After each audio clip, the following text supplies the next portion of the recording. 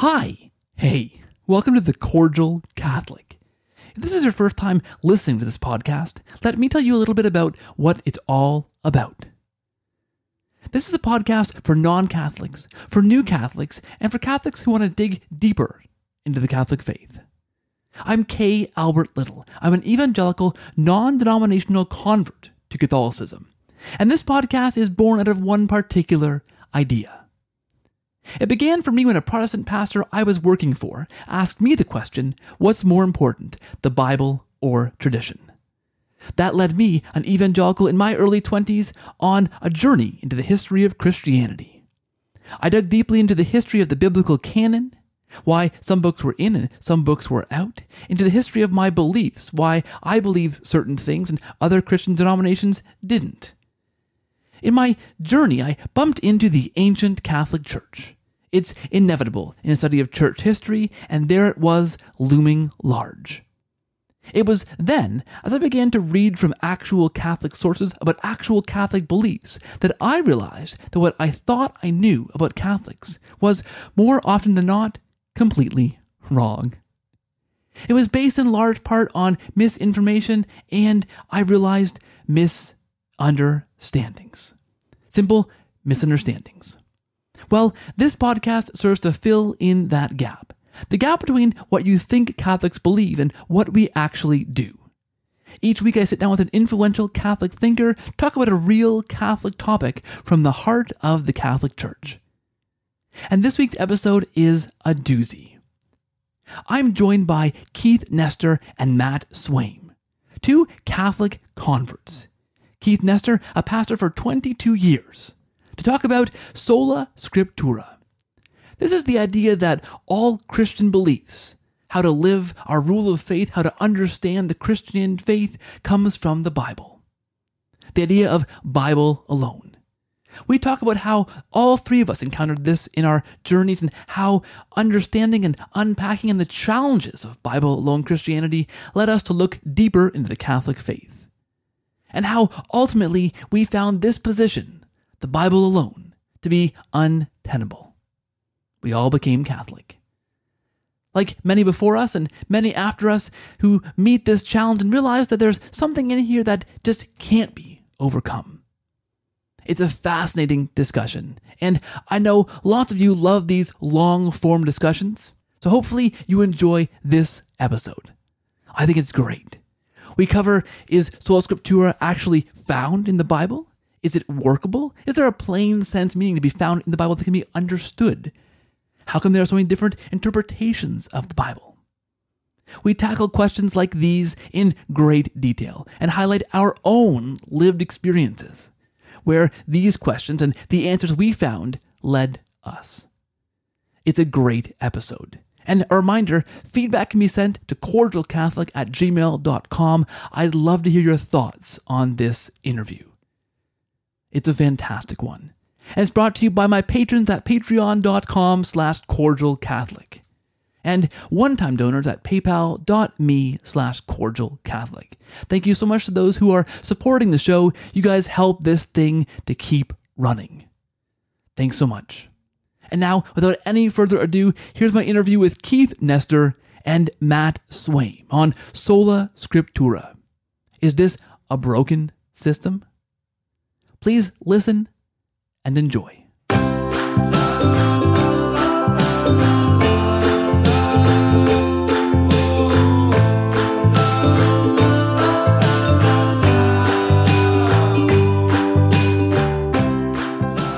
Hi, and welcome back to The Cordial Catholic. This week I'm joined by two fantastic guests for an amazing conversation, I think. Matt Swaim is a convert to the Catholic faith. He is one of the hosts of the Sunrise Morning Show, a popular guest on Hands-On Apologetics with Gary Machuda, and the outreach manager at the Coming Home Network International. Matt, thanks for being here. Welcome to the show. Hey, thanks for having me back. Thanks for coming back. I'm also joined by Keith Nestor. Keith is also a convert to Catholicism after spending 22 years in ministry as a Protestant.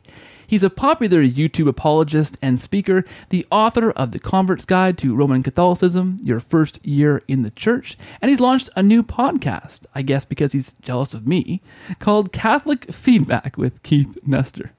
Keith, welcome back to the show. Thanks for having me. And yes, I am jealous of you. All right, guys, I don't know if this is a terrible idea or the best idea I've ever had. I'm not sure, and I guess we'll find out shortly. But I thought a discussion with the two of you on the problems of Sola Scriptura would just be fantastic. Both of you guys, along with myself, are converts to the Catholic faith. We all wrestled with this idea, with this difficulty, this problem. And so I thought, let's get together and kind of unpack this and unpack our journeys and some of the things that drew us into the Catholic faith. So I want to get right down to it. And I think, Matt, I'll start with you. Can you kind of give us a snapshot, give the listener a snapshot of where you were when you first kind of began? Well, you know what? I guess we should do this first. Why don't we talk about what we mean when we say Sola Scriptura, and then maybe we could unpack. I want to know where you started off, Matt, when you kind of first encountered this problem. Yeah, so to me, Sola Scriptura, it's like the whole question of like, what is water? You know, it's just the brine that you're soaking in. I never knew anything but Sola Scriptura growing up. I grew up in a strong Christian family in parts of Southern Indiana, Central Ohio, into Central Kentucky. We went to various denominations, but they all kind of operated according to this principle. The idea, and you know, kind of a handy working definition is that the Bible alone, nothing more, nothing less, and nothing else is both formally and materially sufficient, right? To give you everything you need to be saved. So this is the book, no matter what. We're all centered around this book. And that seems like really great when you're an 8-year-old kid and you get saved at vacation Bible school like I did. And then you move on and you realize, well, your grandparents go to a Presbyterian church, but you go to a Nazarene church, and your other grandparents go to a Methodist church. But that's because you guys all like different kinds of music. And you think that's the reason. And for most people, it doesn't go much farther than that. But then there was a scandal in one of my churches that I went to. The pastor, had some infidelity, and it caused me to think, do I believe all this because I'm being told it, or do I believe it because it's being true? And that's when I really started digging into the meaning of Scripture for its own sake. And that's when I started coming to sort of different conclusions than other Christians I knew. I didn't realize, I'm like your other boy Nestor over here, who had like a Methodist tradition. People always talk about Protestants believing once saved, always saved. I guarantee you I did not believe that, right? I believe that, if you said a cuss word as you fell off the cliff, then that was the end for you, man. That's the sin that would separate you from God forever. So getting to Bible college, and actually my roommate for my first 3 years at Asbury College was a Calvinist.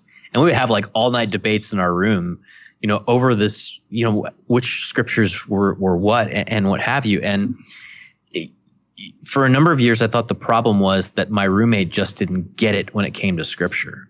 And it wasn't until probably my senior year, maybe my first year out of college, that I started to realize maybe the problem is with the doctrine of Sola Scriptura itself. And that really was a big part of what started my trajectory to the Catholic Church. And I know both of you can probably speak to this too, maybe you even more so, Keith, Little, because you're in Canada, that for so often there's this false dichotomy that either Sola Scriptura is true or Christianity itself is a lie. And so many of my friends who grew up in that Sola Scriptura environment saw a crack in the foundation of Sola Scriptura, and that was the end for them, for Christianity, period. So for me, in my case, rethinking it led me to the Catholic Church. But that's a very long explanation that I'm sure we'll get to over the course of the episode. It's interesting, and I'm going to ask this question too a little later. But I'm curious because for me, I didn't necessarily see this early on in my Christian faith, but I can see looking back now where there were issues that I had to face that question kind of the underpinning of my belief system. I'm thinking of in youth group, and I was a very new Christian. I was saved, quote unquote, in high school around, around the age of 15 or so. And pretty soon after that, this debate on Calvinism erupted in my youth group. And at the time, I had a lot of questions about, well, how come we can't resolve this more easily? Why is it like this verse against this verse? What's going on here? Looking back now, I can see the roots of this problem that began even back then, that I wouldn't really have to face down until much, much later, almost 15 years later, before I began asking questions that would lead me into the Catholic Church. But I see I see some seeds there, so I'm curious. I want to circle back around to, maybe in hindsight, if you could see anything later on. I want to ask you though, Keith, how about you? I mean, you were in active ministry. You had a lot at stake to ask questions like that. When did you first encounter some kind of chink in the armor of this Sola Scriptura kind of framework? That's a good question. I feel like you guys mentioned your conversations with people who were Calvinists, and this is fresh in my mind because I just did a podcast episode on Calvinism and Catholicism. And I was talking about in that episode when a good friend of mine who, we were brothers in Christ together, when he first became a Calvinist. And as we began to unpack that doctrine in those conversations, there was something about it that just seemed so off-putting to me, but yet he had all of this scripture that he would throw at me. And I went back and looked up my verses, and I found, of course, the other side verse. And, you can argue all kinds of different positions from Scripture just on that issue. And I remember feeling like, is this the best we can do? Is there any way to break this tie? And it's almost like he who yells the loudest and has the most convincing argument wins. But at the same time, you have to wrestle with the fact that there are scriptures that support either the Calvinist or the Arminian view when it comes to predestination. And I remember when we would talk about it, he would say, okay, before we have this conversation, because we would set these ground rules, he would say, here's rule number 1. We are only going to appeal to Scripture. And at the time, I thought, well, okay, that sounds good. He said, rule number 2 is we have to recognize that one of us is right and one of us is wrong. We can't both be right, because that would be logically a contradiction. And I was like, okay. And then we never figured it out. We never got anywhere, because I found that people could use the Scripture to put forth their position regardless of what their position was. And, that was troubling to me as a Protestant, of course. But I mean, that started, I don't know, way, way back in my probably early 20s, before I even heard of Catholicism. Yeah. That's an interesting, way of framing that too, because of course that begs the question, well, why is the rule you can only appeal to Scripture? I mean, the question then is, well, where is that rule found in Scripture, right? Exactly. And that was the thing that if when I think about it now, I look at that and I go, well, we were making a pretty hefty presupposition right there. And we were in essence, we were cutting off our own arguments at the legs, because we were basically saying we're going to start with this presupposition that we can only use Scripture, but we have no scriptural mandate to do that. If I can just jump in on that point, it's because in addition to the idea of sola scriptura, there are a couple of sort of doctrines and assumptions that are kind of looped into that. And one of them is this idea of the perspicacity of Scripture, that Scripture is so clear about these things that anybody, whether they graduated high school or they have a doctor of divinity, can look at those texts and know exactly what they mean. And so the assumption then can become, and this I've run into 100 times, and I know you guys have too, is that, well, this is clear to me. If the other person can't see it, then either they're not thinking about it hard enough, or they're not praying about it sincerely enough. And that's where the divisions really splinter off into infinity. I mean, that's why Sola Scriptura becomes such a splintering doctrine, because that's if it's so clear that everybody can read it and know exactly what it means, but everybody reads it and comes to different conclusions, then you have to say, well, whatever seems right to me, I must be the first person in 2020 years of Christianity who figured this out. And think about the pride that instills in you when you do that. Yeah, one question I have is, why hasn't there been, in the 500 plus years of the Reformation, why hasn't there been a unified Protestant position on that issue? Why is there, not the Catholic position and then the Protestant position? Why haven't Protestants been able to solve that? If indeed, like you said, Matt, the Scripture's so clear. And it's funny because when you hear different theologians talk about it, they say that all the time. They say, well, the Scripture clearly teaches. The Scripture clearly teaches. But if you say that to them, the Scripture clearly teaches, then all of a sudden, if it disagrees with their point of view, now it's not so clear. And, well, it says that, but it doesn't mean that. Yeah, I mean, how many times have we run into that where, like, you come to the Scriptures with the argument, and then if there's something that clearly refutes your argument, you're like, well, let's look at the Greek. Or my favorite one is this. Well, we have, and this drives me ape crazy when we go, well, we have to look at that text in context. We have to look at the context. And I used to say to people all the time when we get in those conversations, well, in what context does something mean the opposite of what it says? That would be sarcasm. And unless you're telling me that a good chunk of the New Testament is sarcastic, then I think people float those words around to try to make them sound smart and to like almost give themselves a disclaimer to be able to put forth their particular view and say that it's the biblical and only biblical way to understand the issue. Well, we have to look at that in context. It's not sola scriptura, though, when you're doing that. It's scriptura plus me, right? Yeah. I mean, it's scriptura plus whatever glasses I'm wearing when I look at the text. I mean, it becomes this strange relativistic thing, right? The thing that we totally relativistic as Christians, I mean, as an evangelical Christian, I railed against relativism, right? I knew all the philosophical arguments to defeat these relativistic arguments and whatnot. But then when it came to looking at my Bible, well, it was, we'd said it was a plain sense meaning, but my plain sense is different than your plain sense. I mean, even within the same, I was in a non-denominational church before becoming Catholic, and even within that church, there were like 100 different interpretations of the same Scripture because we didn't have necessarily the same, doctrinal statements and that kind of thing. There were all kinds of interpretations of the same piece of Scripture in context. I mean, we could all argue for our context being the right context and our interpretation being the right interpretation, but it ended up being this weird relativistic interpretation of the Bible based on who we'd read, what theologians we'd read, who we preferred over who, and it wasn't. It wasn't. It was like you said, Matt. It was Scripture plus me and whoever else I wanted to bring into my worldview. But that's baked into the cake. That's totally baked into the cake. Because what does Luther say at the Diet of Worms, right? Here I stand, I can do no other. I'm standing on Scripture. This is what it is.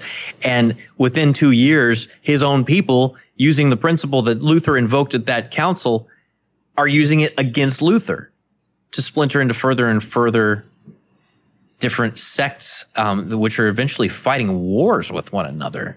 But if you don't have an external rule of faith, then the rule of faith is going to be whatever biases you bring. So the fact of the matter is you're going to have an external authority to help you understand the Scriptures. The only question is, which external authority is legitimate? I mean, that's the real question. Yeah, it comes down to who you trust. This was the question I asked when I was looking at, very early on in my journey, looking at which church I thought had the kind of the corner on tradition. Now, I was looking at just very strictly in like a Sunday morning worship service, right? So I looked at, me in my evangelical context with the band up there and, 45 minutes of preaching and some spontaneous prayer. It sounds like Nestor's group. It was that and communion maybe once a month or less. And I compared that to what I understood at the time, which was a pretty anemic understanding, but of the Catholic Mass, and thought of all the reasons why Catholics did certain things and all the theology and the history behind that. just comparing those two perspectives on a Sunday morning worship service, I was like, you know what? I'm better off trusting the Catholics because they've thought out what a worship service should look like. They've done this for thousands of years. It's been the same kind of thing. And we're just kind of making it up as we go in the evangelical church. It wasn't even like 50 years old, the way that we worshiped in this particular context. So on a worship service, I realized, well, hey, the Catholic Church is more trustworthy of a guide in this context. Never mind, like what you're saying, for a rule of faith, like how we interpret, understand our faith, the Catholic Church comes out as looking more trustworthy in that context too, right? Yeah, I mean, I think so. And this other question, it's funny, I was reading an article in Christianity Today, which is sort of like the evangelical periodical that, that's the last one that's kind of left, that's sort of mainstream Christian evangelical, publishing. But there was this article about, from a worship leader lamenting the fact that the Trinity isn't really mentioned in any modern worship songs. Like, it's all like, God, you are amazing. God, you're fantastic. God, I hope you know how much I think you're awesome. But there's no like, in so many of the classic hymns, the very last verse of the hymn is,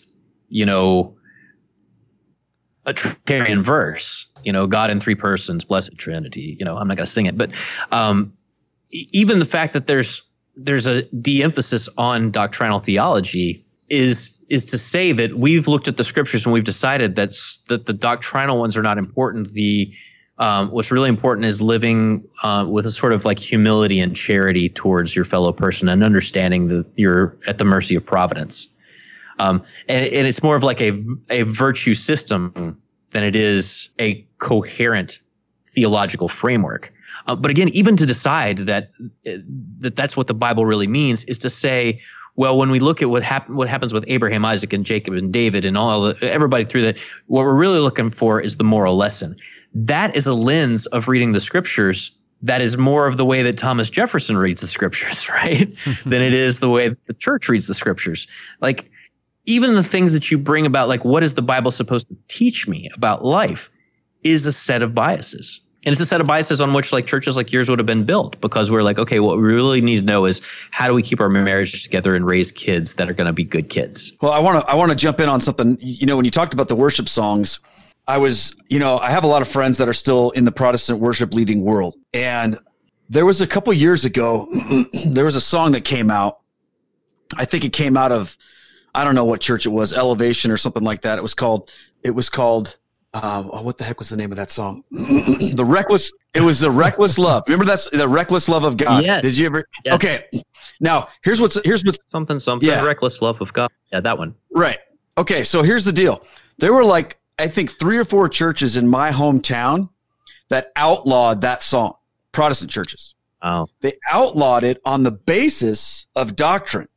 Okay. So they would get like super worked up about certain doctrinal things and be like, well, we have determined that word reckless is not a theologically correct word to use in front of God. And, and I'm not here to debate whether or not you like that song, but I just found it really, really interesting, or I find it really, really interesting when people act like they have this badge and gun to be the doctrine police, and they're going to run around pointing the fingers at other people, at other Protestants, and being like, hey, you can't sing that song that way. You can't sing that way. But when you ask them, well, by what basis do you make those decisions? It's just their own theology. It's their own thing. More than that, it tends to be their own taste. Exactly. It's their own taste, and it's their own brand of what they want their church to look like. But it's nothing.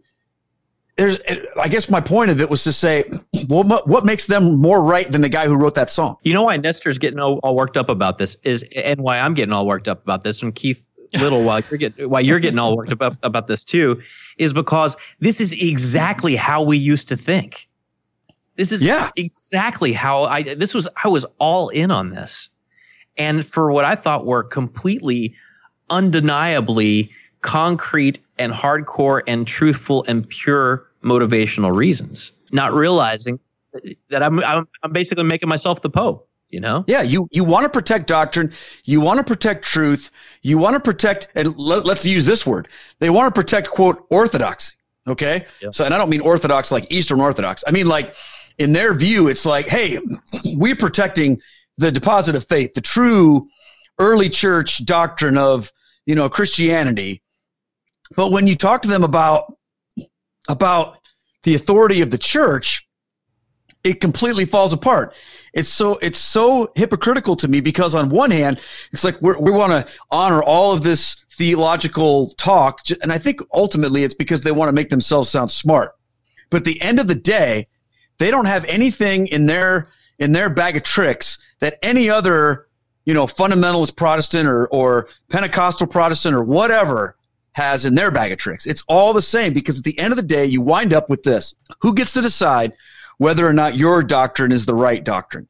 So when I used to get lectured by certain types, and I'll just say it was typically like uber reformed types about doctrine, and this is even before I was Catholic, they would always want to argue about, doctrine and justification. Never get involved in a land war in Asia, and never get involved with a reformed person when it comes to justification. Well, it used to just just irritate me, because I'd throw that out. I just said, well, here was my big argument, right? You can tell how intellectual I am. I'm not up there with Matt and Keith Little here, because here was my comeback. Oh yeah?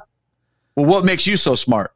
That was my big comeback to these pastors, when they would get on me about all this stuff, and that was even before I was Catholic. I can think of this came to a fore for me when the whole same-sex marriage debate kind of ignited in our local church. This was a thing in Canada a long time ago, but it was more recent in the States, and so of course it bubbled up to Canada again, that discussion. I mean, and as a church, non-denominational church, we had no real statement on this. We didn't have a lot of we were a journey church, right? We didn't have a lot of our doctrines defined. It was kind of like we're on a journey together.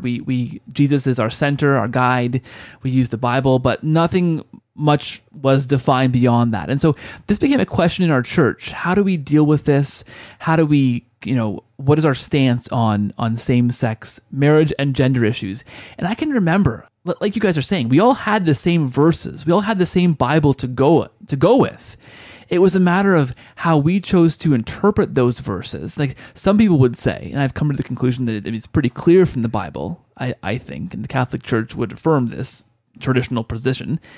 But we all had the same verses, and some would say, well, look, these verses are interpreted this way to affirm this idea, and these verses are over here are interpreted this way to oppose this idea. And then, well, we're just arguing verses here. What do the theologians say? So we'd pull out theologian over here says this, and theologian over here says this, and here's some lived experience over here, and here's this idea over here. And at the end of the day, we were essentially deciding for ourselves what we believed based on the same scriptures, but then augmented by different things we read, and ultimately, we just kind of picked which interpretation that we decided was the right one. And yeah, I mean, these weren't small issues. I used to think this, and you guys maybe are in the same camp. I used to think that, okay, we're a divided church, all different denominations, however many there are, believing different things, but in the fundamentals, we agree. And then as soon as you begin to dig into those fundamentals with anybody, you realize quickly that no, even on how we're saved, what marriage is, what the Trinity is in some cases, what God is. America is on fire right now, and there is chaos erupting in our streets. And let's go back to part of the reason that this is all happening, and that is because of the way that Black people were treated by the fact that they were dragged over against their will into this country and subjugated to some of the worst that humanity has to offer. Guess what? During those debates, there were abolitionists who were using the scriptures to justify the freedom of the slaves. And there were slaveholders using the same scriptures to justify slavery. This is not a small matter. This is not something you can say, well, we just disagree on the minor points. That's a major, major flaw. That is something that cries for a magisterium to say, no, this is what it says. This is what it doesn't say. This is a moral evil. This is a moral good. End of story. Not only that, but I've heard that argument used many times. It's like, well, as long as we can agree on the majors and we can have, disagreement on the minors. Well, who gets to decide what a major is and what a minor is? Like, where is that written down? And what does that mean when you can say that anything related to our faith is a minor issue? Well, this comes back to that question. Yeah, that question, the word that you used, orthodoxy, which I heard used as well. And the word orthodoxy in the context that I heard, in the evangelical context, I heard sometimes people say, well, anything that's affirmed by the creeds, which we never really prayed in any of the churches that I went to. We prayed them in our church, but we didn't believe them. And we literally said the Apostles' Creed and sometimes even the Nicene Creed. Okay. But I remember I called out this super liberal pastor dude who made a public statement that there was an atheist convention in Des Moines one year. And he took it upon himself to make a statement where he said that we as United Methodists have more in common with the atheists than we do the fundamentalists, because at least we don't run around telling everybody they're going to hell. And I took issue with this guy, and I was like, I don't agree with that at all, and I appealed to the creed, and he said, well, hold on. He said, well, we're not a creedal church. And I said, well, we say the creed at my church every week. He says, well, the creed for us is kind of like, it's something historical and nice, kind of like grandma's, recipe for cookies, but it's not authoritative. And wow. I think I thought the guy was crazy, but the truth is he's absolutely right. It's the logical end of the argument, isn't it? Yeah. It's like, oh, we have this creed, but we don't really mean it. But historically, let's say you do believe in the creed. Let's say you do believe in one God, and that Jesus Christ is the only begotten Son, and so on and so forth. When do we get the Nicene Creed? We get it in 325 AD. Yeah, at the Council of Nicaea. When do we get the canon of the New Testament? Later than that. 50, 60 years later. And a series of councils that go into the early 400s. Yeah. So you're telling me that for the early church, first of all, for 325 years, there was nothing that necessitated them setting out a creed affirming the full humanity and full divinity of Christ, because everybody in the whole Christian world was basically on the same page, except for the heretical sects. So 325 years in, what's holding the church together? 50 years after that, they come up with the scriptures. And you're telling me that the churches don't splinter into 1,000 denominations until after we go with the scriptures as the sole rule of faith? Like, something tells me that you've messed up your authority system when you've switched to that, because that's when you've actually diluted the authority and made it subjectivized. Amen. And what I find interesting is that when you're debating this topic with people, they presume Sola Scriptura, and as Catholics, we have the burden of proof on us to prove Sola Scriptura, when my argument is always, no, you have the burden of proof, because Sola Scriptura came way, way later in history. Yeah. So you have to prove that to me. You can't just show up and say, this is how it is, deal with it. You have to prove it. And you can't. Kind of the crazy thing for me in all this is how unbundled this all becomes from history, right? I mean, in my context, I was in a Protestant, Pentecostal church, like a Baptist church, a non-denominational church. Not in any of these churches did we even have an awareness of the creed. Like, it was just never mentioned, right? So we split off from the creed in one context. We've split off from even knowing that the Bible was put together so much later than the emergence of the church and the creed. Like, you're absolutely right, Matt, that the creed in that sense predates the canon of the New Testament, the canon of the Bible. But we didn't even know. We're so removed from history. I just wonder how many of these people were debating, how many of us were just in the dark on these things in that timeline, just removed from history. I mean, I didn't know about the early church fathers. I didn't know about the development of the canon, of the creeds. I was given my Bible. I read my Bible. I listened to the pastor on Sunday. I read theological textbooks and all kinds of stuff from my particular small little slice of Christianity, just totally split from the rest of the church and the rest of history, which I think is kind of the natural progression of just taking the Bible alone.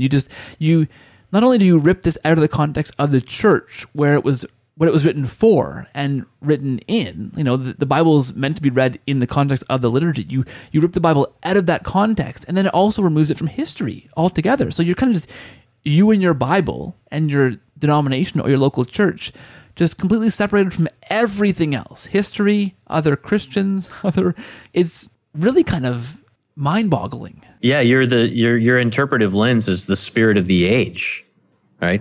The zeitgeist. It's whatever's most important issue that the headlines are telling you is most important. But it also makes you ignorant. Marcus Grota is always talking about the verses I never saw. And I think between the three of us, we could do about 4 more hours on that particular topic. Yeah. But how about this one? Like in 2 Timothy, when Paul is telling Timothy how to carry on the church in his absence, Paul knowing that he's going to die, right?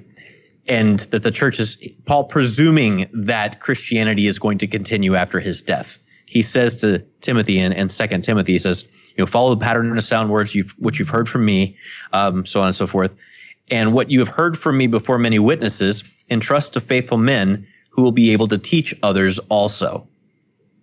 Like, in just a bland evangelical context, it's just like spread the gospel. But in the context of St. Paul saying this is how we preserve and defend the doctrine that's been handed on to us, you got this through the laying on of hands. You turn around and lay hands on somebody else. And there's this sense of like the deposit of faith. And the other aspect of this too, you talk about being removed from history. I mean, how many times would we quote from Mere Christianity or whatever? C.S. Lewis is like 1900 years removed from Jesus. But why wouldn't we care about St. Irenaeus, who knew St. Polycarp, who studied under John the Apostle, who laid his head on Jesus' breast at the Last Supper? Shouldn't we care about what that guy said about stuff? Well, I'll tell you what Irenaeus said about stuff. He said, when we have such proofs, it's not necessary to seek among others the truth, which is easily obtained for the church. For the apostles, like a rich man in a bank, deposited with her, the church, most copiously everything which pertains to the truth. And everyone who ever wishes draws from the drink of life. Like, would you have ever said, well, if there's a debate, let's just ask the church. But that's how the earliest Christians talked. That's how the guy who learned from St. John the Apostle talked, which to me, when I discovered that, and I don't know how you other guys were, it wasn't like I had discovered some piece of new information or a new insight or a new reflection. I discovered a completely foreign and alien way of looking at the world. You're telling me that there's this outside authority that guards and defends and protects and pervades this? What is this? Does this still exist? One thing that kind of like hit me, was I remember when I read Rob Bell's first book that came out, Love Wins. Yeah. And no, Velvet Elvis, my bad. Velvet Elvis. Okay. And at the time, Rob was pretty influential guy in, he had those Numa videos that were awesome. Oh yeah. His church was blowing up. Yeah, yeah. Like, and I went to his church and hear him preach and stuff like that. I saw him preach at Willow Creek once and it was amazing. Well, he writes Velvet Elvis.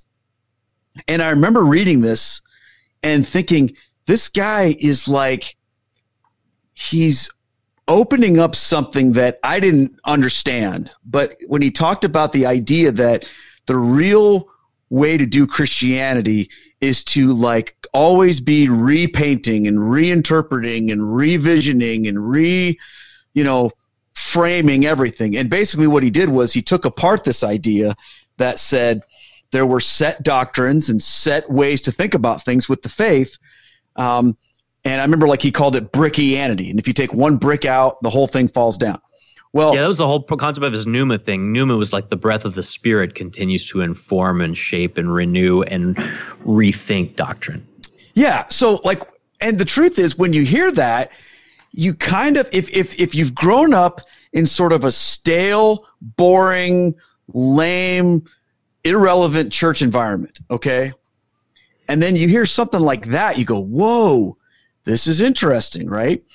But then when you saw, and I'm not beating up on Rob Bell, but when I saw over time what the trajectory of what happened with that, and how he became less and less what I would refer to as orthodox in his different writings and different things that he was doing, then I came up against, the Catholic idea. It presented a completely different paradigm.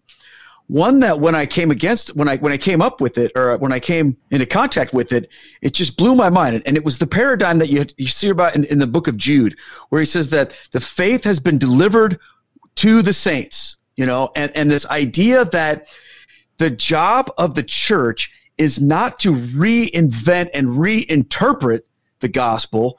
It's to preserve and protect the gospel. That's a completely mind-blowing thing that happened to me, because I had grown up with this idea that, well, we have to take the gospel and reinterpret it, reinvent it, and, make it relevant so that people who don't go to church will want to come to church and hear it. And the way we do that is to try to reframe it. Well, it's very easy to take that a step further and not just reinterpret it or reframe it, but change it completely. And when I saw that happening in my own denominational situation, and then I started to read Catholic theologians and read the scriptures differently in the lens of what some of my Catholic friends were telling me, it's like this light just went off, and it was like, wait a second. The church's job, Luke 10:16, Jesus said, he who hears you hears me, and he who rejects you rejects me, and he who rejects me rejects him who sent me. It's like this idea of, look, I'm not here to like massage something and make it palatable to you. I'm here to bring you the same gospel message that Jesus Christ brought to his apostles. And I don't have to get cute with it. I don't have to make it culturally relevant. I don't have to reinterpret it. I just have to protect it and preserve it and get this, present it. And when I listened to what Catholics were saying, I'm like, this made sense to me, because that's the mission ultimately, isn't it, of the Catholic faith and the church is to pass on the deposit of faith in its pure form. And that's something that a lot of what I was living in the evangelical world, they weren't even pretending to do that. They were like, no, we have to change this. We have to fix this because it doesn't work anymore. And it's often fixed. I know that this bugged you too, Keith. You've mentioned it before. It's often fixed through voting, right? Or through like like councils and general assemblies, and oh my gosh, the UMCGC, which I hope Nestor never had the misfortune of attending. Oh, dude, we have general conference in the Methodist Church, and it's like every 4 years, and they never get anything done. And then it's just about campaigning. They just took a big vote, and then when people weren't happy with the result, they just disobeyed it, and then they campaigned to elect different delegates to change the vote. I'm like, this is insanity. I wonder. I mean, this comes back to that issue of authority. Like to me as an evangelical, if I would have heard the word authority, I would have honestly had no clue. Like, authority what? Like, what do you mean authority? I don't think we even considered the Bible as an authority. Like, it was our rule of faith. We read it to figure out what to believe and what not to believe. But I don't think I even would have ever used the word authority to describe, anything. Yet this becomes like the central question as you begin to realize that Sola Scriptura is untenable, as we all found that it was. Authority becomes the central thing. Like, well, then what is the authority?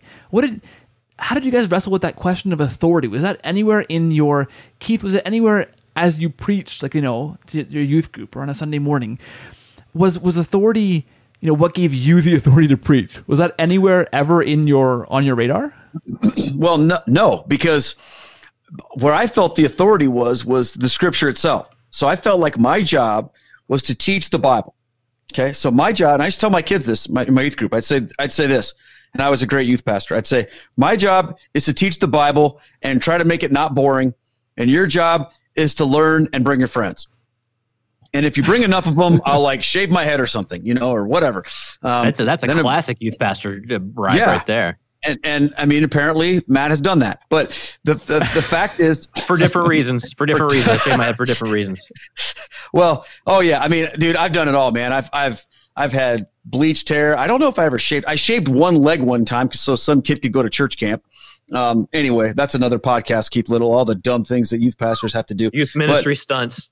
Oh gosh. Yeah. Well, anyway, I felt like my job is to teach you the Bible, but here's the thing. I did so in a way that I believed was, the clear teaching of Scripture. Well, here's what the Bible says. But you know what? Every once in a while, I would run up against things that I would say, well, some Christians believe this about this, and some Christians believe that about this. And I guess we just have to decide what we want, And that always felt weird to me. But at the end of the day, I mean, I was the one with the microphone and the Bible, so I guess I was calling the shots. And, most like of the time. Like that scene from The Wedding Singer, right? When Adam Sandler grabs it, says, I have the microphone and you will listen to every word that I'm going to say. That's how authority tends to function in any church that's run by a person with a big personality. Yeah. And this is how I do it. This is my church. I'm the authority here. And whatever. If you don't like it, then you have to go someplace else.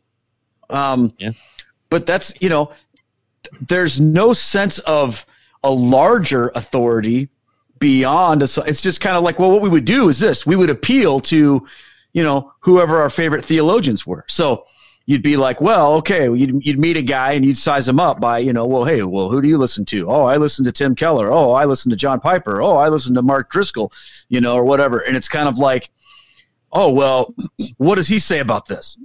So whenever you would run into a difficult passage, you didn't look up the church fathers or a church council. You just, you Googled, well, what did Tim Keller say about this? Because he's pretty smart, and then you just kind of bring that back or whatever. But what do you do when, like, John Piper and John MacArthur disagree about something? Then what are you going to do? Then you fight, right? It's like, But everybody has to have their guy. Even the fact that you're having that conversation shows that you're appealing to something outside of Scripture. Absolutely, but people don't see it. They think that's just what they need to do.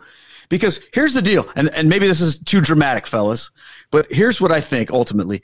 I think in most people's minds that want to do Sola Scriptura, I think if you push them hard enough, they will go beyond it, except for they won't accept anything that has to do with Catholicism. It's like, I'll grant anything, but just nothing that looks like what the Catholics do, because they just can't handle that. So there's this article at the Coming Home Network that I really encourage people to check out. It's by Rod Bennett, who's fantastic. He wrote 4 Witnesses and the Apostasy That Wasn't, but he's got this sort of imagined dialogue between 2 seminary students about Scripture. And the one guy is talking to the other guy at the seminary and says, so do you go to a good seminary? He's like, yeah, I go to a good seminary. Well, what makes a good seminary? Well, they teach the Scriptures correctly. Well, how do you know they teach the Scriptures correctly? Well, because they're interpreting and dividing the Word of God rightly. Well, but according to whom? Well, essentially according to me. Well, if you're dividing and judging their ability to interpret the Scriptures, why are you going to the seminary instead of teaching the seminary professors? Because that's kind of what it boils down to.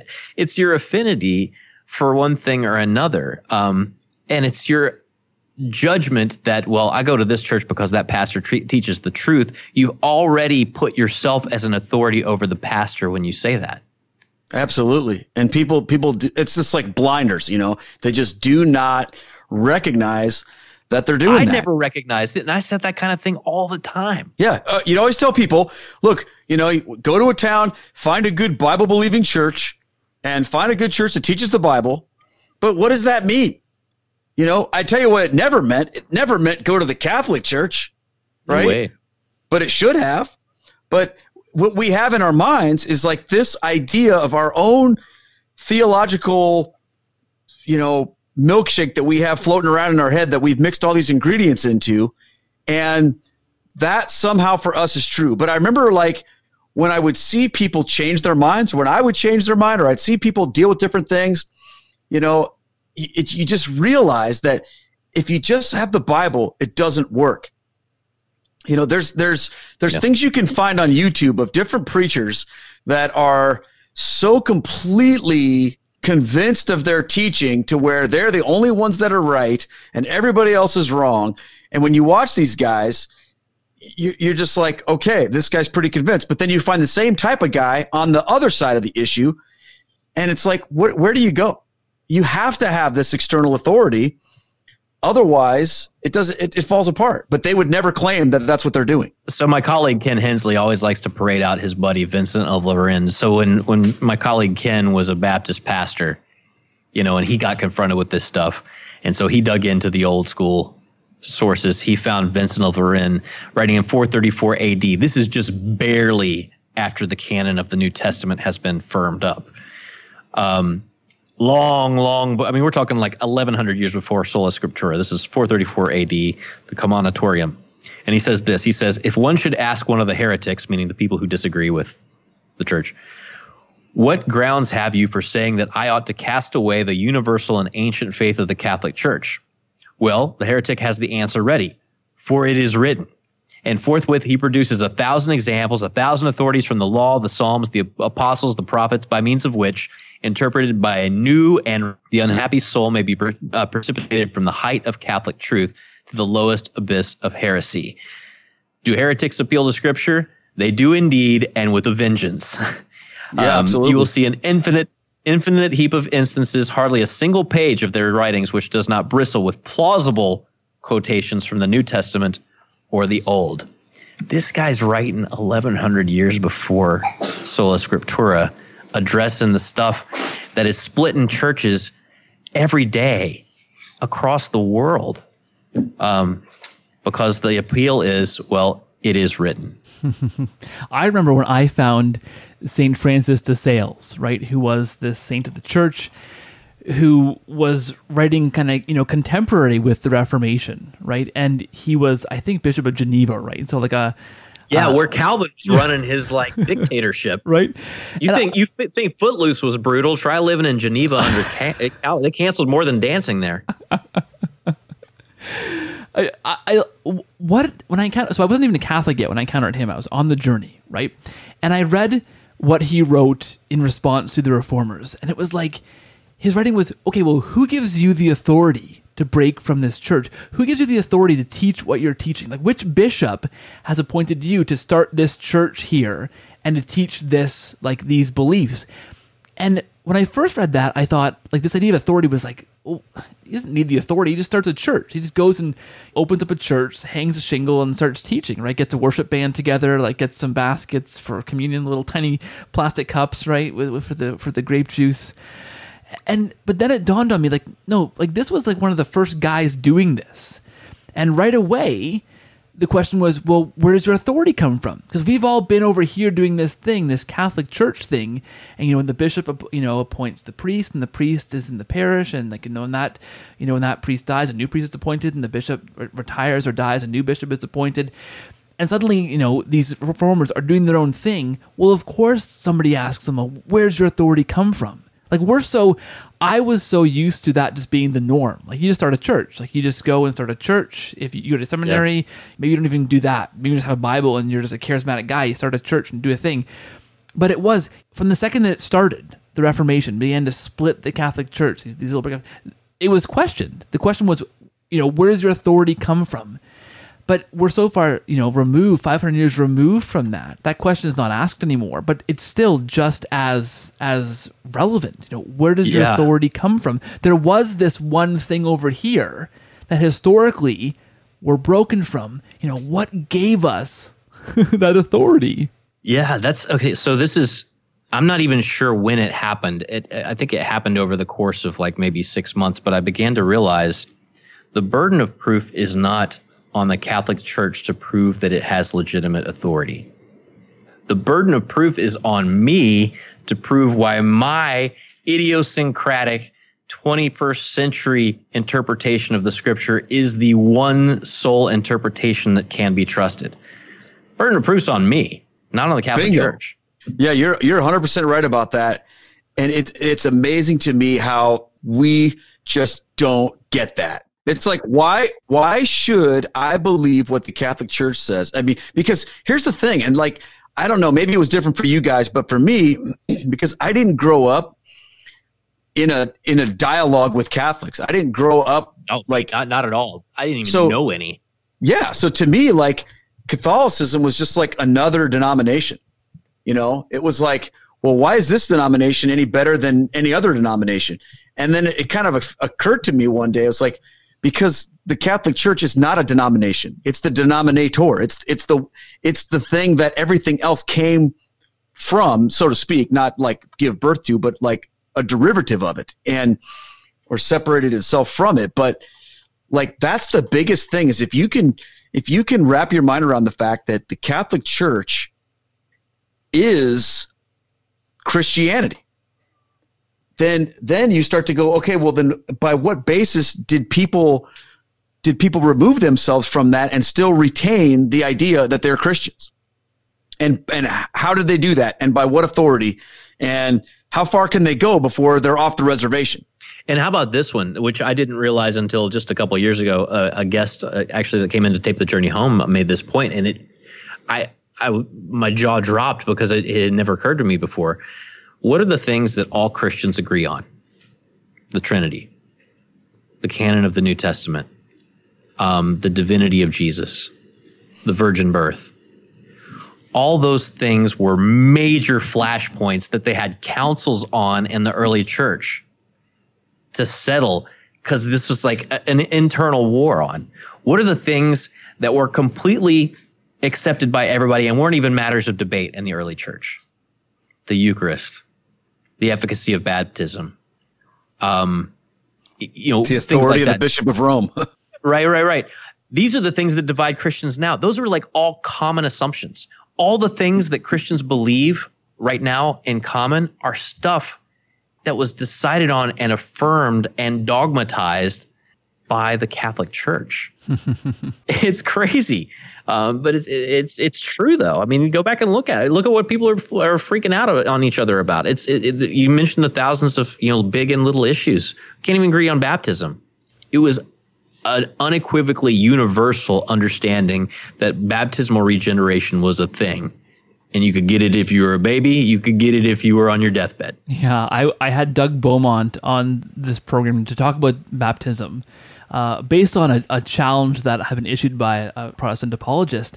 The picture Doug painted, I mean, he essentially said, look, if you don't believe in baptismal regeneration, you're in such a small minority, like a laughable minority, looking at the context of Christian history and even contemporary Christianity. Like, you're in such a small minority, it's hilarious. Like, it might seem like it's huge to you, like today in the 21st century in North America, but in the large scale of things, like, no, like not at all was this the historical belief of the church. Yet, like you say, it seems like so few people believe that, and this is a live issue for debate in Christianity. But it's not. It shouldn't be.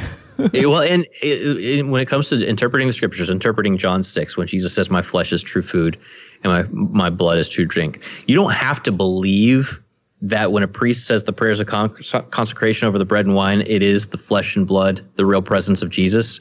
But you have to acknowledge that for the first 1,517 years of Christianity, everybody did believe that. Well, and here's what I think is interesting. Like, when you talk about what Keith just said about baptismal regeneration, here's what's so funny about this. And again, it's not funny, it's sad. But you talk about how, like, Doug Beaumont said that, if you don't believe that, you're in this super minority, but yet for some reason, that is one of those issues that gets relegated into a lesser issue that we can disagree about if we're Protestants. It's not one of the major issues. It's like, well, you can disagree about baptism. You have to believe that Jesus is divine, God is a Trinity, and the canon of the New Testament is what it is. But when it comes to baptism and what it does and the mode and function of it, that's one of those minor issues that we can disagree about. I mean, it's incredible. Isn't it crazy? Because we believe that baptism actually saves, but somehow that's a minor issue. Yeah, how did that become a minor issue? Like, when did that happen? But it's all over the scriptures too. And this is the other thing too that I discovered in reading the Fathers is this whole sense of the understanding of typology. because when in my background, I'd get the Strong's Concordance out, and if I wanted to know what the Bible said about baptism, I'd get it out and I'd flip to the page on baptism and look at how many times baptism was mentioned in the Bible. Except when you go to a Catholic baptism ceremony and have your baby baptized, it's like, just as Noah and his family were saved through the flood, or as the Spirit of God was hovering over the waters of creation, or Naaman the Syrian went down into the Jordan to be washed from his leprosy. It's everywhere. And that understanding of Scripture as not just proof text, but as this whole gigantic story that is constantly doing callbacks, like more callbacks than a Dave Chappelle comedy show.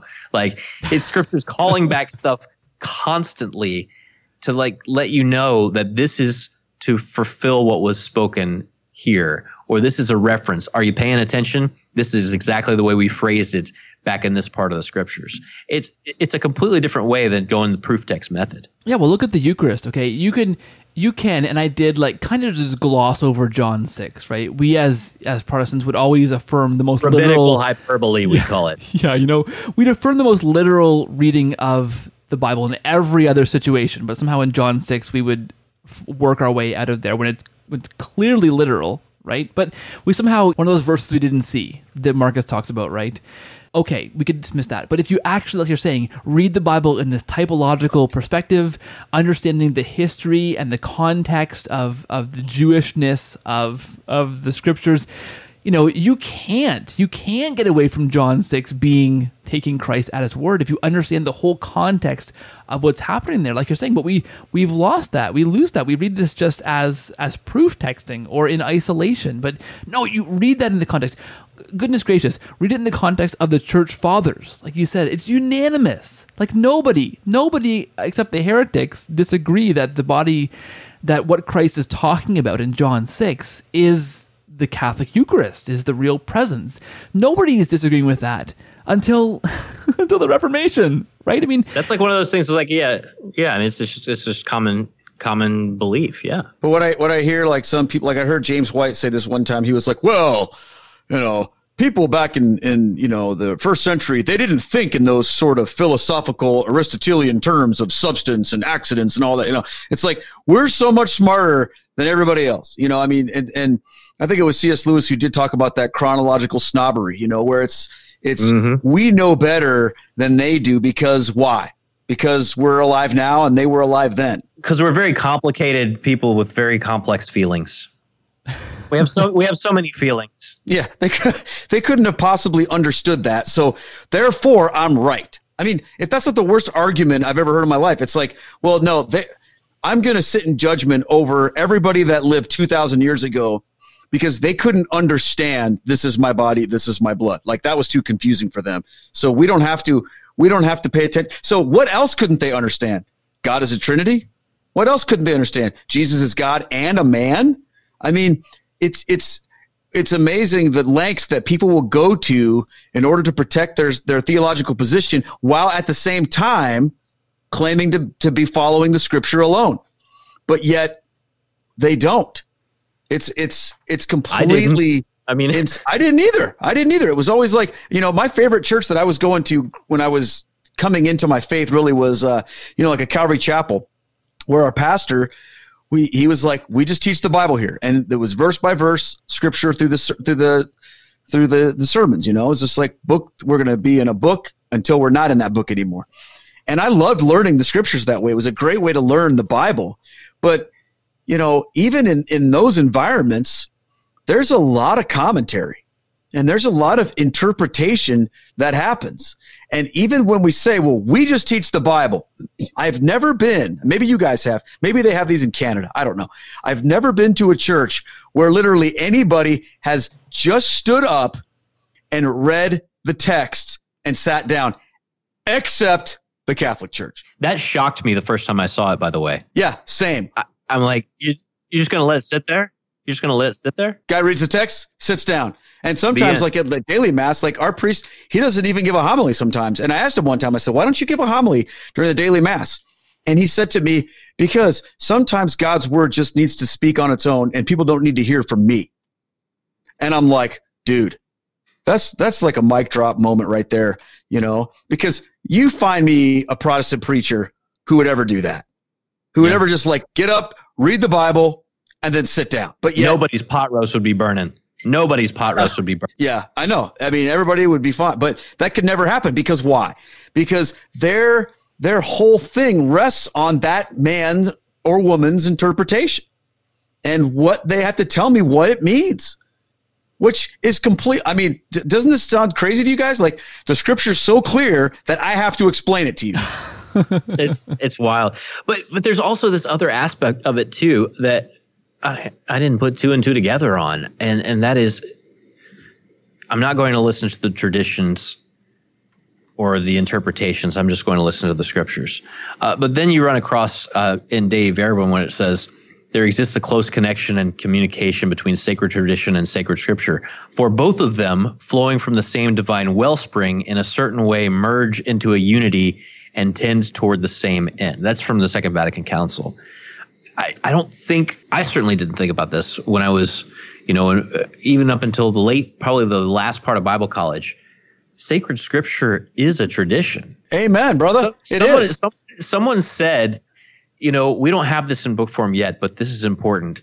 And because, the apostles told me that I have to preserve and guard this, you have to preserve and guard this too. And the other thing about it is that when you start to understand that sacred scripture is one piece of this bigger whole, and then you go back and read the scriptures, it makes a lot more sense. Like, why would St. Paul say, well, one of the things that we want to make sure to let everybody know before I pass on is how stupid the Galatians were. Like, he literally he greets all the churches, grace and peace to you, grace and peace to you. He greets the Galatians, you stupid Galatians, what's wrong with you? Why would we have that? Because scripture is correcting an established, solidified liturgy and tradition that was already in place, that is not explicitly laid out in the scriptures themselves.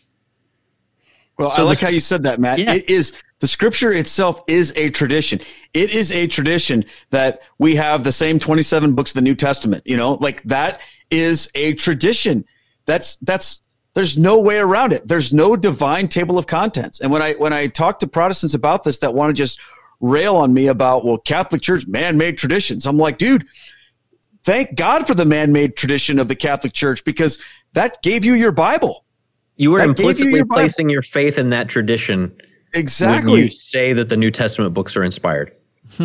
This came to a head for me when I was in an evangelical worship service the last few years ago with some family members just attending. We were in town, and Esther was being preached on. Right, and in our Catholic canon of the Bible, that was Esther, right, that was the canon up until the Reformation, when some of these books began to be questioned, and then eventually appendixed, and then kind of removed from the Old Testament. This pastor is preaching on Esther and goes, "Gosh, guys, I wish we knew what Esther was thinking here. It'd be so helpful to know." And I've told the story before, but I'm looking at my Bible, because I had a Bible with me, but it was the Septuagint, version of the Old Testament with Esther's internal, dialogue with God and these prayers, and it's beautiful. And I'm like, wait a minute, like, yo, dude, I got it right here. Like, this is what, the church has always said belongs in the canon of the Bible. But you don't have that because as a Protestant, those bits of Esther were removed from your canon of the Bible. And bits of Daniel, and So I mean, like, that brought to a forefront for me, like the idea that yes, the Bible itself is a tradition, and some don't even subscribe to the larger tradition of this. Some reject what Christians have had in that Bible, in that tradition for the length, the bulk of Christian history. So I mean. And this pastor I don't think he even knew this. I don't think he even realized that the tradition he held in his hands, A, was a tradition, but then B, wasn't the tradition that Christians have held to for most of Christianity. And that people would have only heard, until the invention of the printing press and the widespread nature of literacy, people would have only experienced in the way that you, Nestor, were talking about, where they walk into church and just hear it read, period. I mean, it wouldn't have had their own Bibles to walk around with anyway. I mean, the only place they would have heard the scriptures is in the context of the authoritative church that put them together in the setting of the liturgy. Yeah, you had the trope that Catholic Bibles were chained right in the churches, so the faithful couldn't read them. Well, but that's because they're like $50,000 a piece by today's standards. That's like locking your cars. I mean, come on. Yeah, I made a video about all that called "The Catholic Church's Biblical Deal with It," and it's or no, wait, that was a different one. One about, did the Catholic Church change the Bible? And my answer was yes, it did. The Catholic Church changed the Bible when it added the New Testament, and it's I mean, when you think about it, you have to, like you said, you implicitly submit to that authority when you read the New Testament. But when you talk to Sola Scriptura guys, I think one thing that's really interesting is to say, well, if you love the Bible so much, then why don't you have all of it? If you care about it so much, then don't you want to read the scripture that Jesus read? Don't you want to have all the same books that the apostles had, that the New Testament writers quoted from, that they used? That was Matthew is obviously quoting from the Greek. Yeah, Well, yeah. I mean, Well, I had Gary Machuda on this show a few weeks back. Oh, he's got the sort of definitive layperson's text. Yeah, on that. he's written the book on the Deuterocanon, right? And he talks about, and this kind of blew my mind, and I don't use that lightly. I mean, it really did. I mean, not literally, but he talks about the context that's missing from when we read the New Testament, the context that's missing in the Protestant Bible by not having those deuterocanonical books, because you have things like prayer to the saints, like intercession of the saints, prayers for the dead. You have all these things that happened. The Jewish faith wasn't this stagnant thing that stopped developing with the last prophet we find in the Protestant Old Testament canon. There was developments in how God spoke to the Jewish people. The Catholic Church understood that when they affirmed, those books of the Old Testament. But we, not having those in the Old Testament, Gary says, you're so crippled as a Protestant Christian. Like, no wonder why you don't understand intercession of the saints or prayers for the dead, because your Bible doesn't have the Old Testament context that kind of leads up to that makes complete sense. Like again, it's that the context thing. You're missing the context there. Yeah, and what's funny is that you'll bring up those books, First and Second Maccabees specifically, or you'll bring up the writings of the Church Fathers, and people say, well, that's not, we don't know how reliable that is. That's not Scripture itself. But you read any history books about any other pieces of history or any other source text from other parts of that area, or you read Josephus or whoever it is, and you're like, well, this is a reliable account. Like there's this weird hermeneutic of suspicion that is applied to anything from the era of Scripture that is not itself Scripture, which is unnecessary. And they go, well, we don't know how reliable that is. Then say, okay, well, read the table of contents of the Bible. How reliable is that? Yeah. Because if you're going to say, well, I don't trust the writings of the Church Fathers, that's not reliable, then when you read the table of contents of the Scriptures, you are reading the Church Fathers. Yeah. And who articulates the modern day notion of sola scriptura? Who introduces it to the world? But Martin Luther, who argued that there was a canon within the canon of the New Testament. Like everything that was in the New Testament, he said, well, we can, I guess, keep it. But within it, there are books that are sort of more inspired, like Romans, and the guy who tells us that Scripture alone contains all that is necessary for salvation also wanted to excise books from the New Testament. Also wanted to throw out Hebrews and James and Jude and even Revelation. You have to contextualize his understanding of sola scriptura was so individualistic and so geared towards affirming his own theology that he was willing to take books out of the established New Testament if he had to, in order to keep that doctrine pure and arguable by Scripture alone. Yeah, I mean, and you look at Calvin, who essentially made himself the new pope, right? He wrote very strongly for his beliefs, and everyone else, you guys are completely wrong. I'm totally right. This is the definitive way of interpreting this, and no one else can say a word.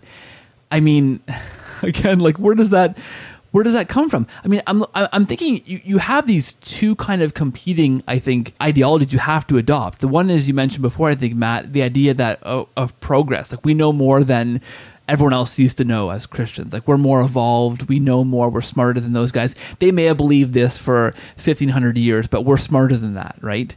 That's, I think, one narrative that helps us to cope as evangelicals. And the other one is the conspiracy theory. Like, okay, so for 1,500 years, the church believed this and this about this, but they got it wrong. Somehow this church got it wrong, and we as Protestant Christians are reestablishing what was lost somewhere throughout history. And of course, like neither of those positions are supported by actual history. Like there's just no, I mean, I used to believe like somehow Constantine or somebody in this like ethereal, like ancient times corrupted the church somehow. And it was a simple, easygoing thing, very organic church. And it got like bureaucratized and like Romanized and totally corrupted. But none of these, the conspiracy theory thing, talk to Rob Bennett about that. He's great on the conspiracy theory. He's got the apostasy that wasn't is the text on it. Yeah. Wait a minute. With that too. Are you guys trying to tell me that the Da Vinci Code isn't accurate? I know, it's crazy. It's in the fiction, but it really should be in history. No, but with that too, you'll run into so like this happens when I argue with Jehovah's Witnesses a lot. I dialogue with Mormons, but I argue with the Jehovah's Witnesses. It's just the way the conversation goes. But they'll say things like, this belief is the ancient historic belief of the church. It was suppressed by the church, and that's why we have no records of it. Yeah, exactly. And different denominations will make mention of that. Well, if that's the case, how come I got records of the Manichaeans and the Gnostics and the Donatists and the Nestorians, and the Montanists? How come I got records of every single heresy and variation from Catholic teaching except for you guys? Right? It's not like we're the one true one. Yeah, they really wanted to get rid of us. No, as a matter of fact, you read Against Heresies by St. Irenaeus. One of the main reasons we know about them is because they spoke so vocally against them. And they used the scriptures to do it.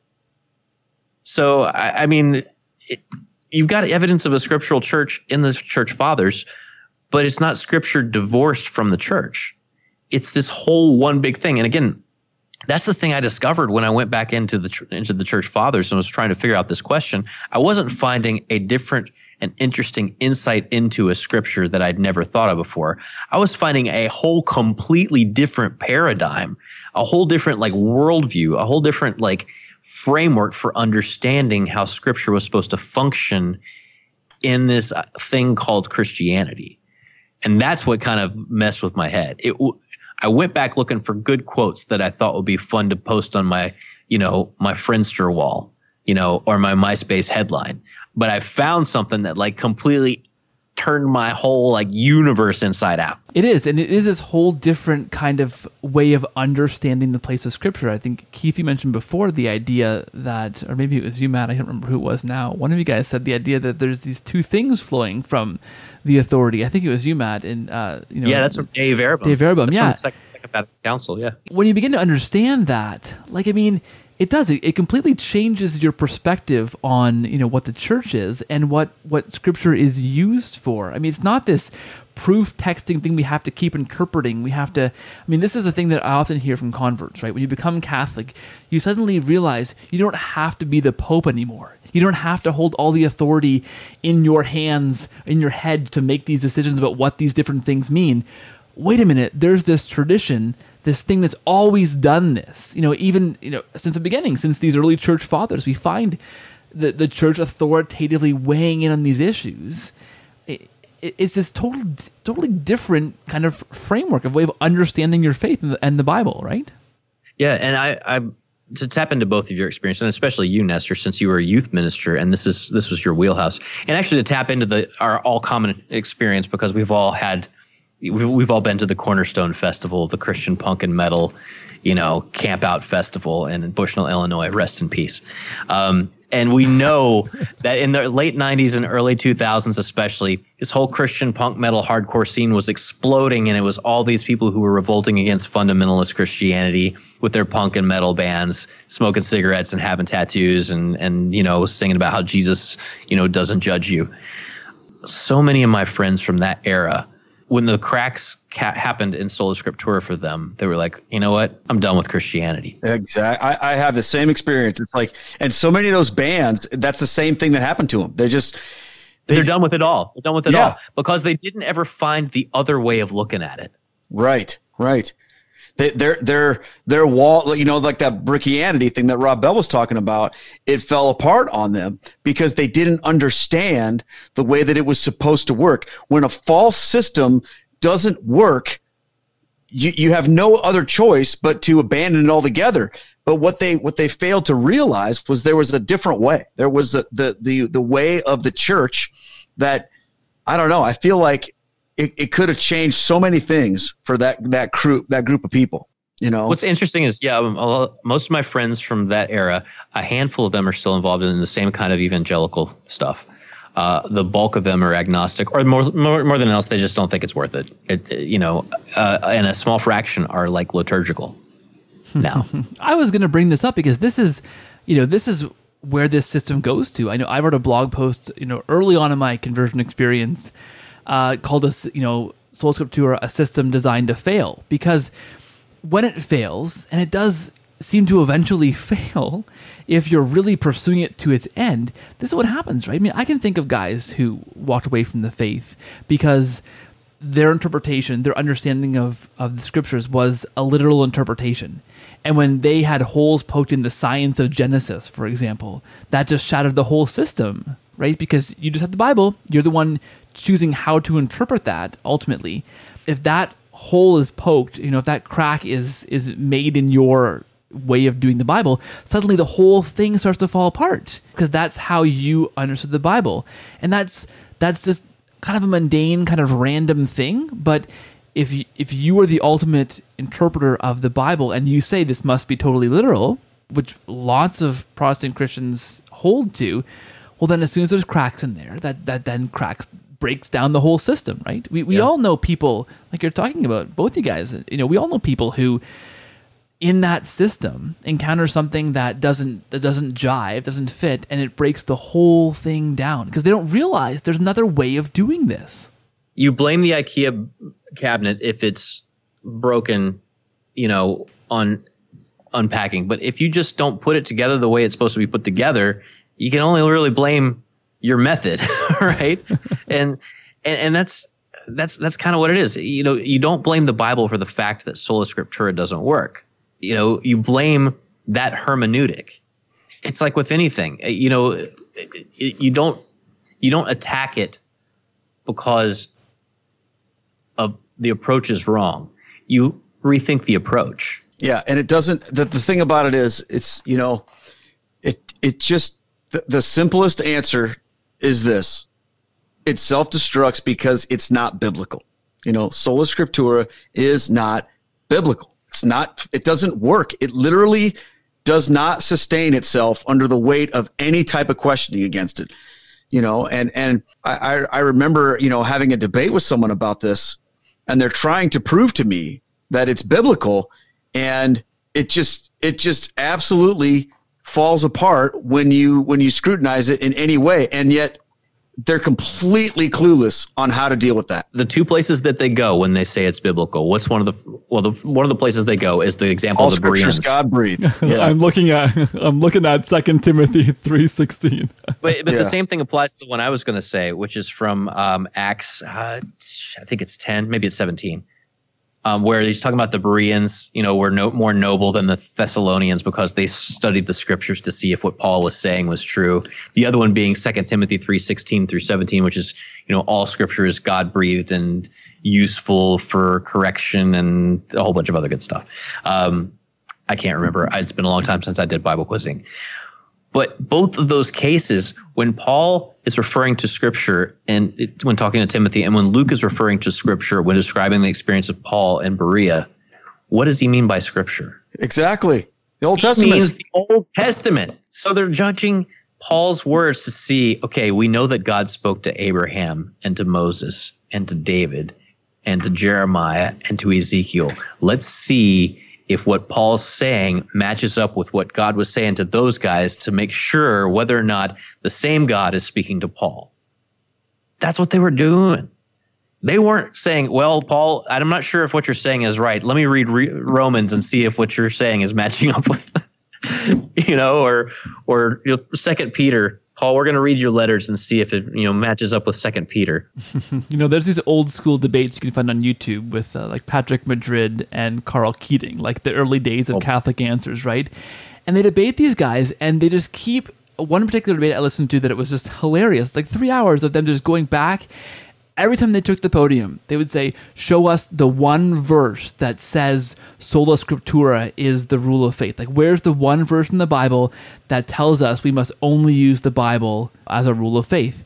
Whenever they stand up, that's all they were saying the whole time. And the Protestant debaters are going on all kinds of different tangents. And but you realize in any genuine discussion of this issue, you realize there isn't that one verse that says this is how we understand our faith. It's just this thing, the Bible. I mean, you talk about 2 Timothy 3:16. Of course, the scripture they're referring to, Timothy couldn't have known. It's that, you've known these from your infancy, the Holy Scriptures. Well, Timothy couldn't have known the New Testament from his infancy. Paul wasn't a Christian when Timothy was an infant. Like, this is in the New Testament. How can he know this letter that's being written? It makes no sense, right?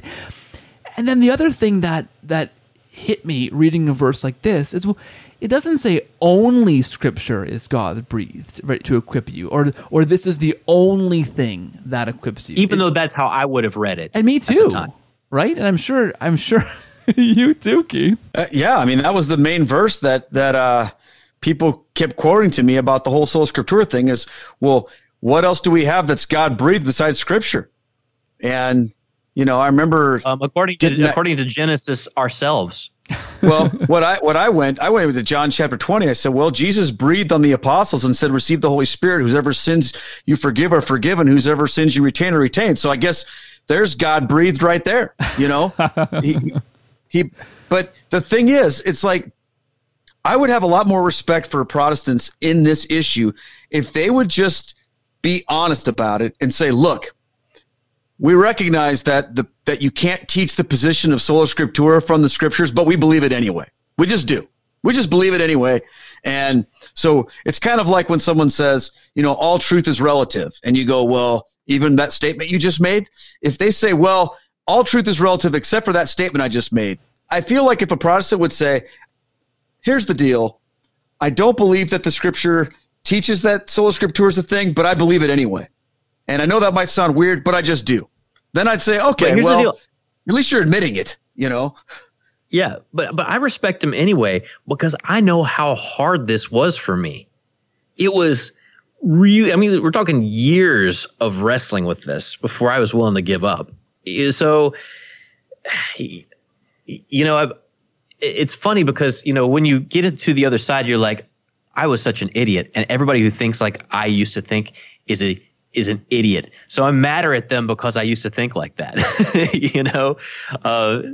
so that's weird because I didn't struggle with it like that. Well, that's because you're more open to the move of the Spirit than I am, Keith. I'm an obstinate man.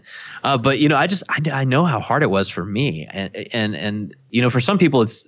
Everybody's got like a different hill that they, as they're coming towards the church, that's just the hardest one to climb.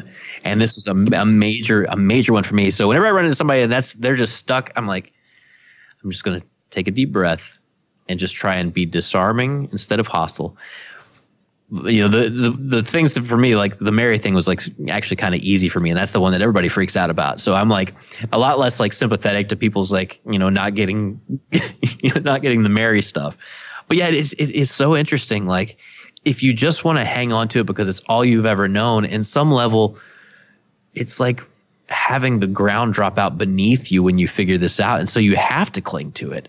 Like I say, for me, it was years. It was years to come around to put two and two together, even though all the evidence was in front of me. Wow. I think I felt like I could see, and I think it's maybe because I had such a diverse experience of Protestantism. I grew up in the Methodist church, but even when I was growing up, I went to other churches.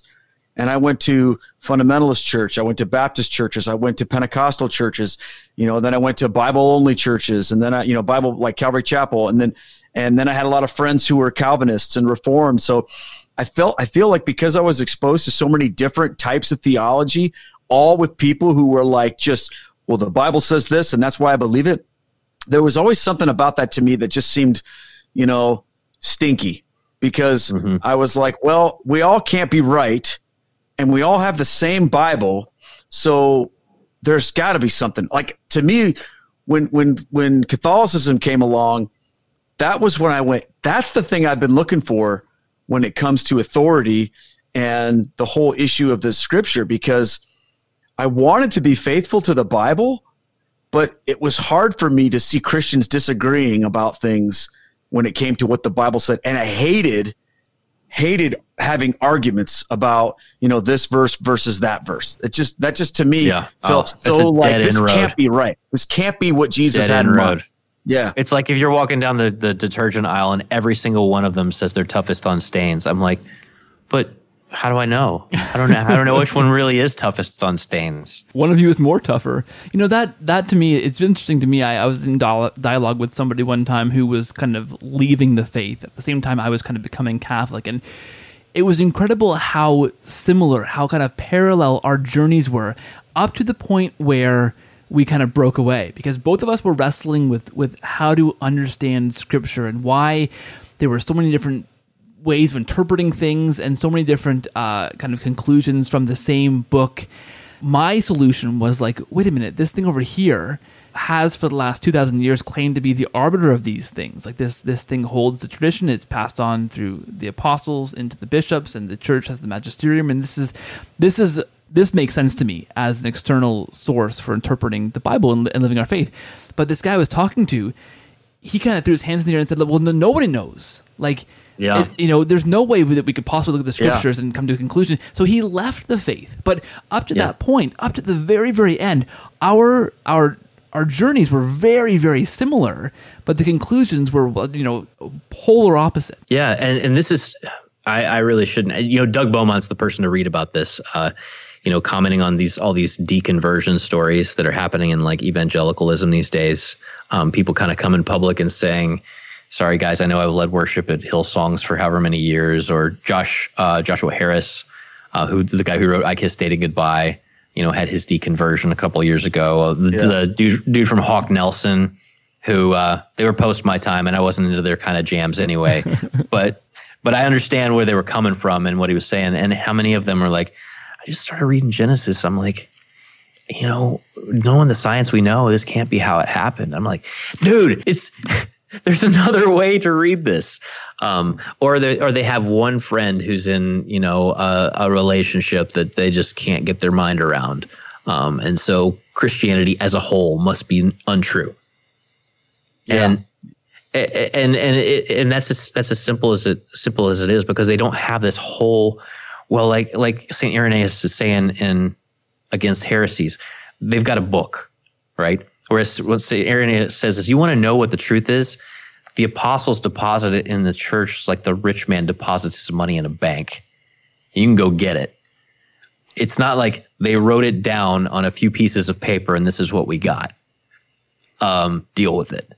But even with that, you have to understand that, like, the apostles weren't acting like Sola Scriptura was going to be the norm when they left anyway. No, nobody thought that. Nobody thought that. Nobody acted like that. If Peter thought that Sola Scriptura was going to be the rule of faith after he died, why do we only have like 2 short letters from him? And why didn't Jesus say that? I mean, at the end of the day, that's kind of where I stake my claim, is like, if the written word was the only way that we were going to know anything about what Christianity was, then why didn't Jesus say anything like that? Or he never tells them to write a thing down. All. Yeah, he only writes one thing in the Bible, and it's in the dirt when they're getting ready to throw rocks at that lady. And it's like literally the only time he writes anything. Yeah, the one time he wrote something, we don't even know what it said, right? Because you know why? Because he is the Word of God. And this is something that Dave Verboom actually brings forth strongly, and it's in 100 documents before and since, is that Christianity, at least Catholicism, is not a religion of the book. It's a religion of the word. Amen. Amen. That's the difference. That's the difference. All right, guys, I want to begin to bring this to a close, and I want to start to kind of think of how we would speak to somebody who's listening to this discussion, who is where we were. I mean, this for me is a really hard thing to do because I've not been Catholic for a long, long time, but I still find it very hard to put myself back into those shoes. Like, Matt, you were very empathetic with this idea of understanding where we've come from, and I'm empathetic with a lot of bad ideas, actually.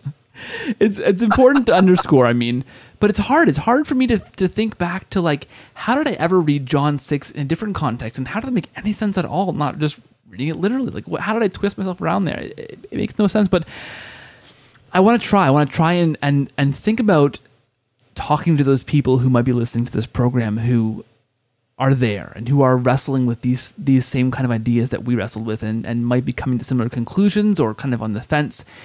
And I want to do it in this context. I want to read from John 17 for a minute here, because this to me is just, it's crazy, right? I don't know how we can remain thinking that Sola Scriptura is the rule of faith when it's so divisive. It's, it splits people apart. There's just no plain sense way of interpreting things. How can we ever aspire to what Jesus prays for in this verse I want to read here and do Sola Scriptura? I want to think about this. So here's what Jesus says. This is like the last recorded prayer, right, of Jesus on earth before he leaves us, right? And he says this. He says, "My prayer is not for them alone. I pray also for those who believe in me through their message," right? The apostles, the disciples, "that all of them may be one, Father." He's praying to God here, God the Father. "Just as you are in me and I am in you. May they also be in us, so that the world may believe that you sent me. I have given them the glory that you have gave me, that they may be one as we are one, I in them and you in me, so that they may be brought to complete unity. Then the world will know that you have sent me and have loved them even as you have loved me." There's a crazy thing in there, and I read from the NIV, I think, translation to be ecumenical. The Bible I would have used back then. But this is crazy to me, right? That Jesus is praying that the future church, he's praying for us, right? The future church may be one as the Father, as God the Father and God the Son and the Holy Spirit are one. Like, that's the closest unity you can ever imagine, right? But then, so that the world will know who Jesus is, that we may point to him, right? So that the world will know that, you sent me and have loved them even as I have loved you. How? How is the divided, ununited church ever going to kind of mirror that love? And how is the world ever going to know, to fulfill the prayer Jesus prayed, how much God loves us if we can't be united like that? Like, where do we even go? My thoughts on that are pretty short and simple, and that is, let's take it away from a religious question and look at any other question. Where does individualism get us? Where does my way or the highway get us? Just look at the division in our culture on everything, and where does it put us? It puts us suspicious of our fellow man. It puts us perceiving wrongs where wrongs are not. It puts us dismissing actual pain in other people. It tears us apart from one another. Then we pick up a Bible and we see what we want to see. Where's the external authority that says, no, this is what you need to hear right now? Which is what the church does with the lectionary. It says, you know what, this is what you need to hear right now. It's not what your pastor feels like preaching on today. And that to me was a freeing thing. And I think the church reminds us that it's not just about us. It's about, that little old lady who's there for daily mass, whose name you don't even know, too. It's about everybody. And the scriptures are not my personal manual to justify everything that I already think and feel. They're about something a whole lot bigger than me. And I need to have the humility to subject myself to that and to participate joyfully in that. And I think that people don't realize that when you get into the church and submit to this, it's not like you are, chaining yourself to a wall. It's not like you are shutting off your brain. It's like this huge sense of freedom and joy that I wish I could figure out a way to communicate to people. When people ask me, that found out I was becoming Catholic, they're like, "You're so smart. Like, you used to be such an independent thinker. Why would you, shut off your brain and become like this, robot for the Pope, stormtrooper for the Pope or whatever?" And they don't understand that it's freedom to live in that unity and authority. You know what? This is something that I've been trying to articulate since I became Catholic, Matt, and almost every convert I speak to on this program says something so similar to that. I can think back to like episode number 1 or 2 or something of this podcast when I was trying to articulate that feeling, and I have been ever since. But it's a freedom, right? It's a freedom from not having to be your own pope and judge. I don't know Greek. I can't go back and eisegete. Yeah. But the church is like the TARDIS. It's like the TARDIS in Doctor Who. It looks like this little phone booth. But you go inside and it's like this huge sprawling thing that's a dimension to infinite worlds. And there's that vast freedom in, just hopping into a stream that is the tradition that has this authority that stretches back to the apostles, back to Christ. It's right? alive. I think about it in terms of when you ask the question, like, how do you articulate this to someone in light of what Christ said? And I think about how Jesus is always talking about the kingdom, and that really this is all about the kingdom of heaven. Jesus came to, and said the kingdom of heaven is among you. But he's talking about this. And if you think about a kingdom, what you're really looking at without Catholicism, without the teaching magisterium of the church, is you're looking at a kingdom without a king. In essence, you could say, well, Jesus is my king, but you have a king then that doesn't really rule you directly. But when you realize the way that Jesus set it up, you go, that's exactly what we have. Because we have a kingdom, we have a king, and we have this magisterium that teaches us how to be good subjects of the king.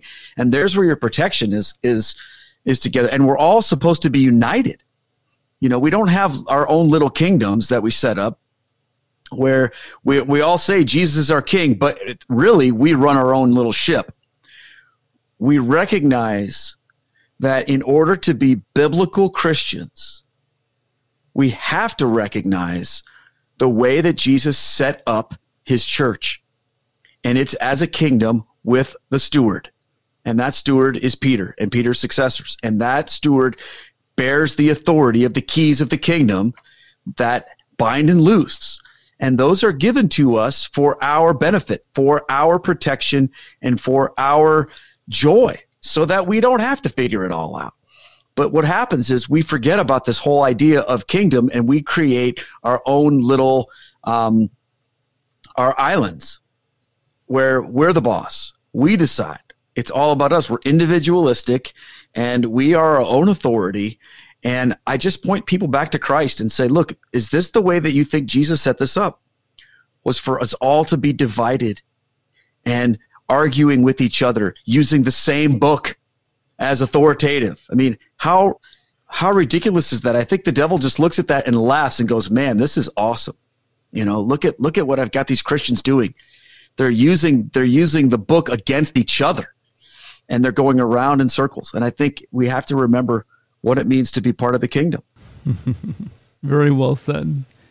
Guys, I want to give both of you a chance to let listeners know where to go to find out more about you guys. Matt, what do you want to tell them? Just Google me. No, there's a few different places. chnetwork.org is the home base for the Coming Home Network. Over 1,000 conversion stories at this point, including both of yours. Yeah, baby. So both of yours are up there, and we've got all kinds of great stuff. And also actually a pastoral care and support for anybody who's actively on the journey. We have like one-on-one, like walk you through stuff kind of people going on, and especially for people who work in ministry. And then if you get up early enough, you can listen to the Sunrise Morning Show on EWTN starting at 6 a.m. Eastern every weekday. Caught the end of it the other day. Hey, there you go. That's because you didn't get up early enough. Keith, where can they go to find out more about you if they don't know who you are to begin with? So So my ministry is called Down to Earth, and I have a website. It's down the number 2 earthministry.org. So down to earthministry.org. And then also my YouTube channel is just Keith Nestor. If you just search that for channel search, you'll find my videos there. And I'm doing all kinds of stuff on YouTube. So those are the 2 places that are the best. Mm-hmm. And you got a podcast and a fantastic book too. Yes, I have a podcast. It's called Catholic Feedback, and I drop that every Tuesday on YouTube and on all the places where podcasts are dropped. So I encourage people to check that out. And then, of course, you can find my book, The Convert's Guide to Roman Catholicism, Your First Year at the Church. It's on my website. It's also on Amazon.com. Sounds fantastic. Guys, this has been a real treat. I mean, it's a weird thing to spend an almost 2 hours talking about things we used to think about. But I mean, it's one of those things, like, it's often described, I think, and you guys have both heard this, using the pearl of great price parable of Jesus, right? You find this thing, you sell it all to buy this field. And that's so often what it feels like to become Catholic, right? We used to live in this worldview, the Sola Scriptura worldview. You know, you become Catholic, you have this giant worldview shift, and suddenly, oh my goodness, what was I doing before? Everyone come buy this thing. So thanks so much, guys. It's been an absolute pleasure. God bless both of you. God bless the awesome work that both of you are doing for the kingdom. Thank you for being here, and take care, guys. Hey, thanks for the invitation. Okay.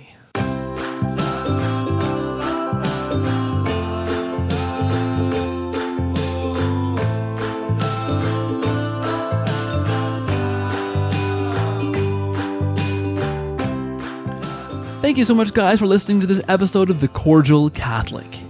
Did you love that discussion? I hope you did. I hope that it caused you to think deeper, to encounter some new ideas, and to challenge perhaps what you think about these topics.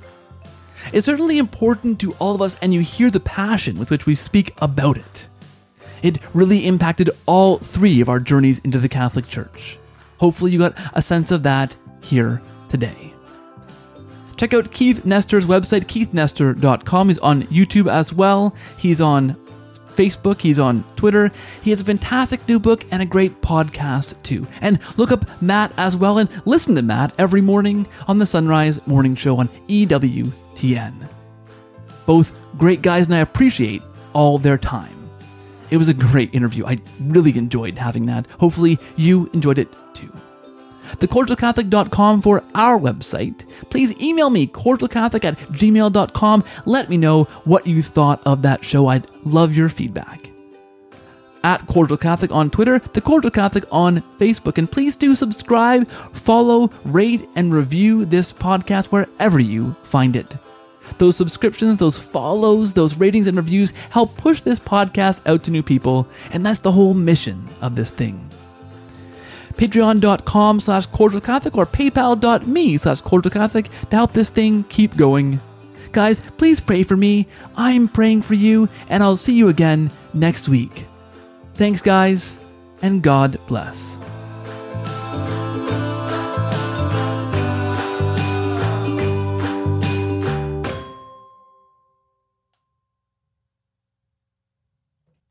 This show is brought to you in a special way by our co-producer patrons over at patreon.com/cordialcatholic. A special thanks to Ellie and Tom, Kelvin and Susan, Stephen, Suzanne and Victor, Phil, Noah, Nicole, Michelle, Jordan, John, James, Gina, and Aram for your special support at the co-producer tier and making this thing possible. You guys are fantastic. God bless and thanks for your support.